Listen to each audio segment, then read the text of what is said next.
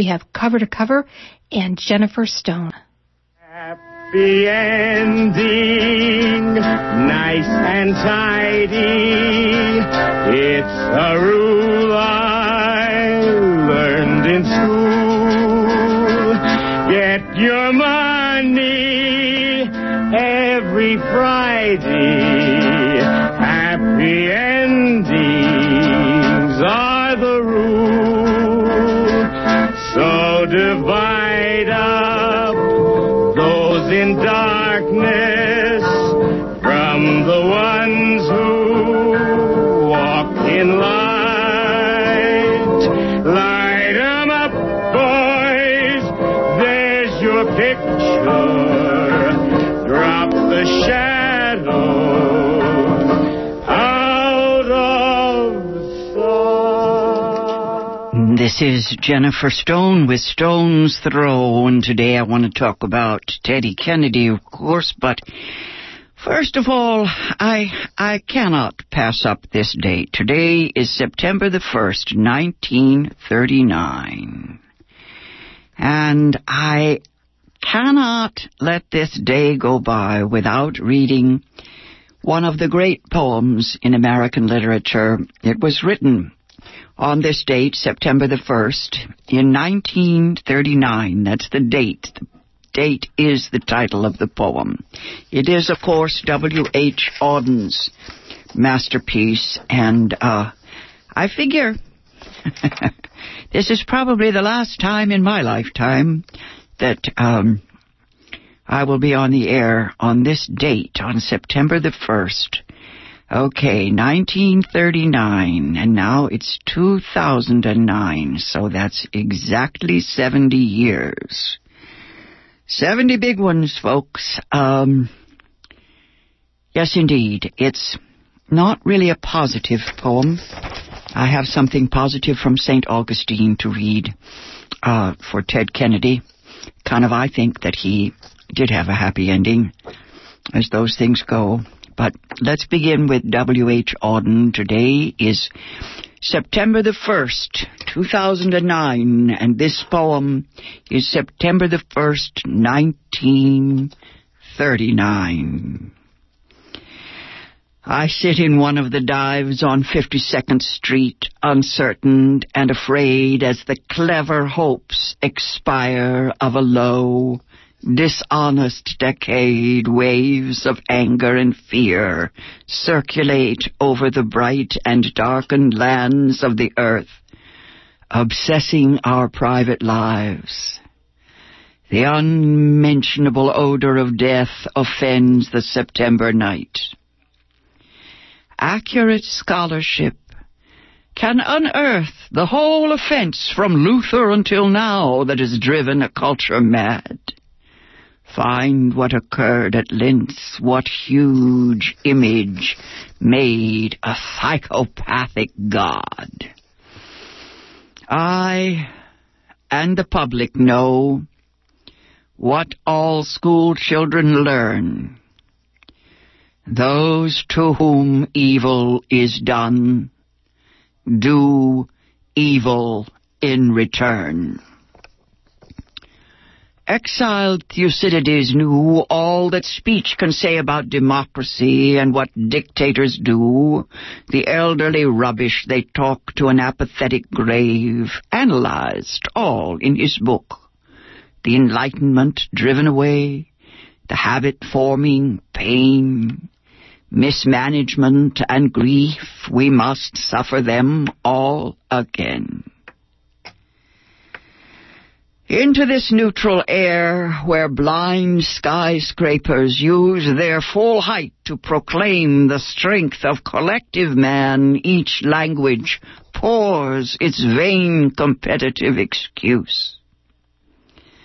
But who can live for long in an euphoric dream? Out of the mirror they stare, imperialism's face and the international wrong. Faces along the bar cling to their average day. The lights must never go out. The music must always play all the conventions conspire to make this fort assume the furniture of home, lest we should see where we are, lost in a haunted wood, children afraid of the night who have never been happy or good. The windiest militant trash important persons shout is not so crude as our wish. What Mad Nijinsky wrote about Diaghilev is true of the normal heart, for the error bred in the bone of each woman and each man craves what it cannot have. Not universal love, but to be loved alone. From the conservative dark into the ethical life, the dense commuters come, repeating their morning vow, I will be true to the wife, I'll concentrate more on my work. And helpless governors wake to resume their compulsory game. Who can release them now? Who can reach the deaf? Who can speak for the dumb? All I have is a voice to undo the folded lie, the romantic lie in the brain of the sensual man in the street, and the lie of authority whose buildings grope the sky. There is no such thing as the state. And no one exists alone. Hunger allows no choice to the citizen or the police. We must love one another or die. Defenseless under the night, our world in stupor lies, yet dotted everywhere ironic points of light flash out wherever the just exchange their messages. May I, composed like them, of eros and of dust, beleaguered by the same negation and despair, show an affirming flame. That's W.H. Auden's poem, September the 1st, 1939. Nothing has changed. Apparently he wrote this poem sitting in a gay bar in New York. Yes, the 52nd Street Dive. And like his mention of helpless governors, I was watching Arnold Schwarzenegger there. Oh, the town of Auburn. 60 buildings burned down. Poor Arnold. Talking about the heroes, heroes. It's not a word that comes from his mouth properly. I don't know. It's hard to be mean to Arnold, but I think W.H. Auden's poem, let's see, it ends with the hope that some of us can show an affirming flame. And I think that I'm willing to grant Ted Kennedy that much. God knows his brothers both died for their country, and Ted Kennedy had to live on and on and on for his country, for his people, for the, nearly 16 children. There were all those nieces and nephews to worry about.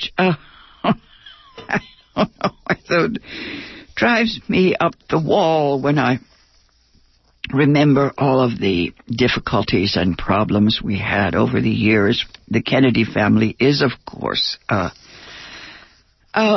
major American tragedy, Irish tragedy. People like to call it Shakespearean. Of course, it's dramatic when terrible things happened to people who are privileged. It's very Shakespearean, all that gravitas. It's not because they are royals or are aristocrats, but it's because they are in the public eye, they symbolize all of the difficulties of the ordinary person, but they are writ large. They have to live in public today more than ever. And Ted Kennedy was certainly miscast. He didn't want the job. The 9th child, Rose's last baby, he was so good looking, almost a pretty boy. All the qualities of a playboy, womanizing, and all that Irish nonsense, alcohol, happiest on his sailboat, of course. The Irish love of the sea. His was my own generation. He's 77 at his death. I remember his older brothers were in World War II. He didn't quite, yes, he was just a little lad then. The oldest brother, Joseph, died in the war, and John, JFK, was wounded. His sister died in a plane crash. She'd gone and married an English Protestant. Yes, indeed. Rose's heart was broken. I love Rose Kennedy. She was such a, what do you call that? Such an old school lady. She was Boston Irish, and of course she felt that she was being snubbed by the old regime, the ancient regime. Joseph Kennedy was a nouveau riche, an up-and-coming family patriarch. But he was the son of a saloon keeper, after all, made his money during Prohibition, and went off to Hollywood, buy some film companies. That's what you did in the 1930s. he ran into Gloria Swanson as a wonderful bit that I will spare you. I don't think I should talk such gossipy talk when I'm basically trying to eulogize Ted Kennedy, but my father just adored Gloria Swanson. She was, you remember Gloria Swanson in Sunset Boulevard. She was a silent film star in the beginning, and Joseph Kennedy's Hollywood conquest. Her description of his arrival at her... never mind. I won't. I remember thinking how tragic it was for Joseph and Rose Kennedy, because they were, of course, genuine Catholics struggling with their faith and with the anguish of all the loss they suffered over the years. Rose kept saying that God had a plan as she held it together until it came to Bobby. Finally, when Bobby Kennedy was shot and killed, she pretty much fell apart. I remember we used to talk about the hubris, the tragedy of that family, the romance of their suffering. I'm not sure that they found it romantic. They were, of course, upstarts, and there were all these distinctions, between, the lace curtain Irish were the fancy folks, and the bog Irish peasants, were the ones that were so discriminated against in the beginning. I think what those of us know who were in the Democratic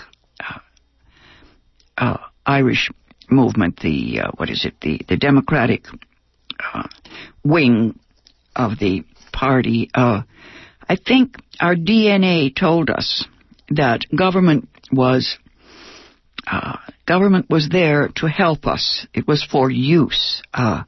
Why on earth would you want political power if you didn't want the benefit? The Irish famine of 1847, it was almost 3 years of utter starvation. That scarred the Irish soul. It was, like so many famines, pretty much man-made. The Irish suffered and died, and the British let them die. They could have saved them.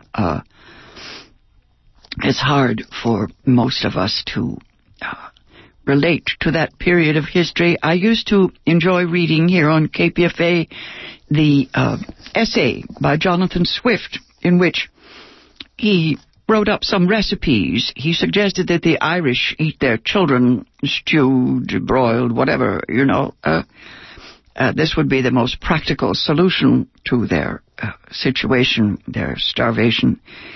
Anyway, I remember Tip O'Neill, the Irishman that our Congress knew so well. He used his status as a working-class Irishman to bring out the vote. And the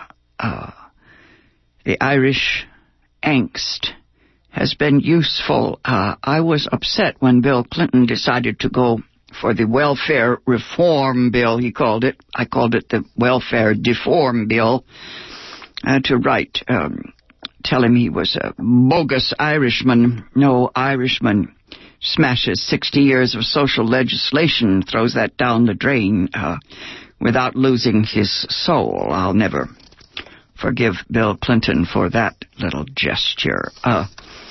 I'm not sure whether Ted Kennedy compromised more than he should have. I have no real opinion. He put in 46 years and certainly never lost his vision. He always knew what he wanted and what was right. What he was up against boggles the mind.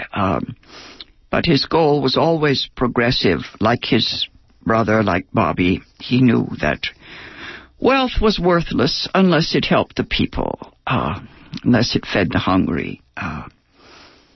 Bobby Kennedy was always pointing out the need to share resources.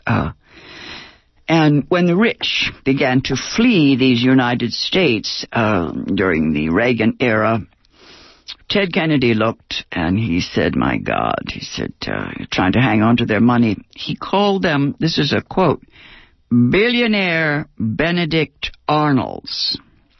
I remember writing that in my notebook. He spoke to the Senate and said that these people were billionaire Benedict Arnolds.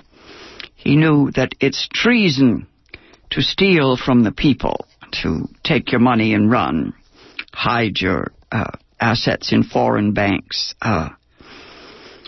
I can't help wondering just how Ted Kennedy kept going over the last few decades. His friends give a great deal of credit to his good wife. He definitely had a hang-in, hang-on affect. It seemed to be his only choice. He had no choice. In a way, the scandal that followed his failure to save the young woman who died when they drove off a bridge one night. After that, Ted Kennedy seemed to be sleepwalking for a while. Others say that in a way he was almost relieved to have lost forever the role of the hero, the last Kennedy. That fall from grace, I'm sure, cost him a great deal, but it was clear after that he would never, ever run for the presidency. If the plot of Ted Kennedy's life were in a novel or a play, people would say that it was contrived. Have you noticed how historic biographies of prominent people always have that quality? It's curious. I remember once someone saying to me, I think it was meant in a pejorative, derogatory way, that I thought I was a novel, and I said, well, everyone is, gosh. Once you get to the end, you see that, you had at least 5 acts if you lived to be as old as Ted Kennedy. The most memorable tales are always the ones in which the big issues are dramatized and symbolized. I think about these things. I always wonder why Tom Jefferson's life is so profound, and of course it's because he lived the last 35 years of it with Sally Hemings. And George Washington, on the other hand, was boring like Eisenhower. Abe Lincoln managed to keep going through the Civil War, even with the weight of his terrible depression. And then I wonder why World War I and its aftermath, the failure of the League of Nations, why did that shatter and incapacitate Woodrow Wilson? Mentally, emotionally frail he was, perhaps. Maybe it's better to go through life in a state of heavy depression. I think that's why Abe Lincoln was such a, storyteller. Like to tell jokes. That's what we have to do. We have to see the absurd in every act. The Kennedy clan is still with us, and I'm sure that the next generation will rise, and we will find all these wonderful new young people. They're working hard. Some of them are, they don't seem to have the celebrity that the older generation has, but we'll wait and see. They understand the idea of noblesse oblige, these notions that privilege brings with it responsibilities. You remember Eleanor Roosevelt? Yes. Public service is a concept that kind of went sour with the arrival of Ronald Reagan back in the 1980s. Greed was good. Good for the greedy, anyway. But all that glitters turns out to be not very golden. The grab bag is full of empty calories, and there's no there in the land of the rich and famous, and things are coming round again. The wheel has come full circle, and we are there. It is my guess that democracy is not dead, not quite dead yet, not here in the U.S. of A. and not even in Afghanistan. I kept watching the coverage, and I thought, it's a terrible thing to say, but I'm glad that I live here, not in Afghanistan. Can you imagine how it feels?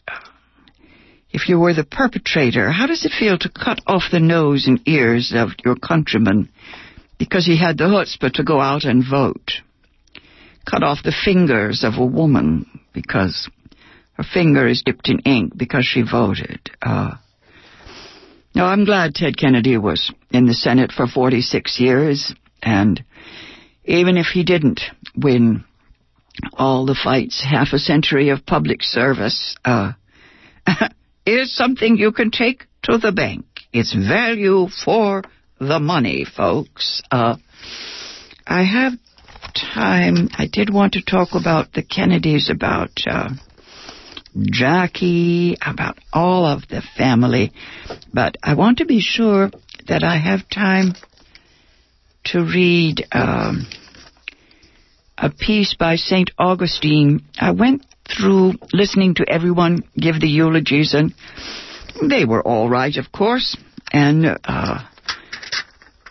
the children particularly said kind things about Ted Kennedy, but I'd like to read a piece from St. Augustine because it gives me the feeling that there's a great mystery afoot here. There's something wonderful about the pagan Irish. You know, they do not submit to the dogma. And I'm sure that Ted Kennedy was a proper Catholic, but I think pagans have more fun. I think that there is something in the Kennedy clan that made that transferred from the old country into our world and gave us some measure of magic. These were the good guys. Cary Grant in the White House, yes, that was Jack Kennedy. And the beautiful Jackie. How we love Jackie with her little hat.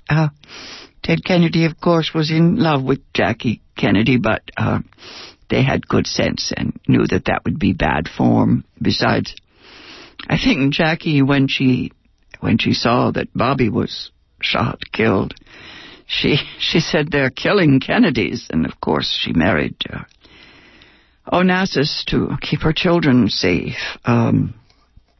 Let me read you this passage from St. Augustine, because it seems to me that it holds out hope for the next generation, for the coming around, for the spiral.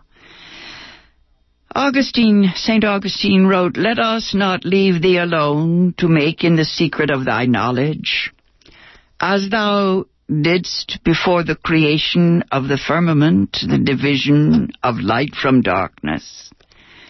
Let the children of thy spirit, placed in their firmament, make their light shine upon the earth, mark the division of night and day, and announce the revolution of the times.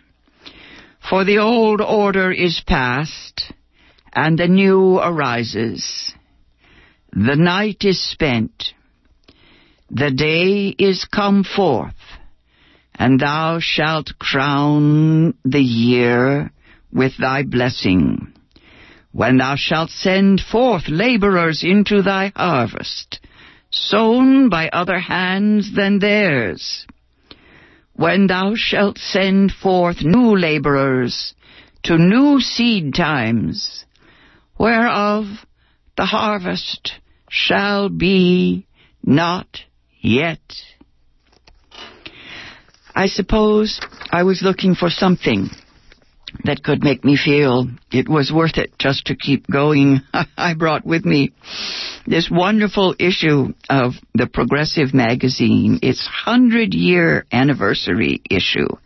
And I went through it and I marked so many articles, all of the articles in particular that tell us that there is no such thing as a just war, never was and never will be. And that was true in every year throughout the century that preceded. Let's see, this is 1909 to 2009, 100 years of the Progressive magazine. And in every one of those years, at least one pundit wrote that there is no such thing as a just war. Here's Erwin Noel. He writes, "Wasn't it necessary, after all, to stop Hitler? Sure it was. It was necessary, in fact, not to let him get started.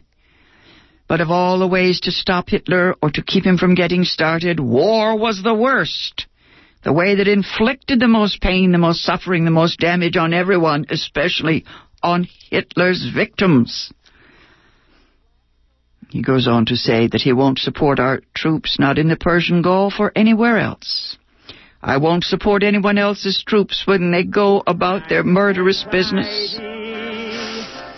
I say regretfully to the fallen black soldiers of the 54th Massachusetts and the guys dead on the beaches of Normandy and the young people who threw stones at Brezhnev's tanks in the streets of Czechoslovakia that they died in vain, perpetuating a cycle of human violence that must be stopped. There is no such thing as a just war, never will be. It's a shooting gallery." That's what Ted Kennedy said.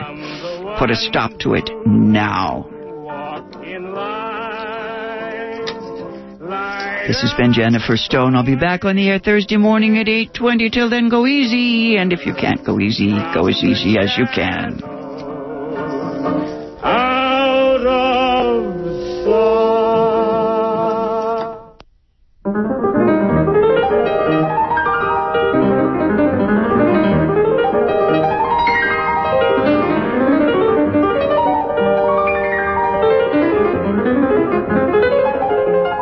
That's Long Long playing.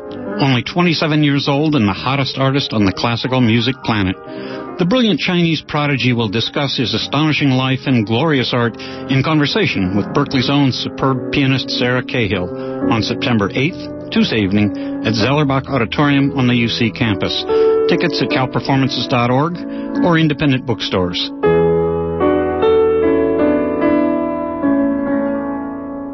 This KPFA benefit, co-sponsored by Berkeley Arts and Letters, is described on the KPFA website. It will be great.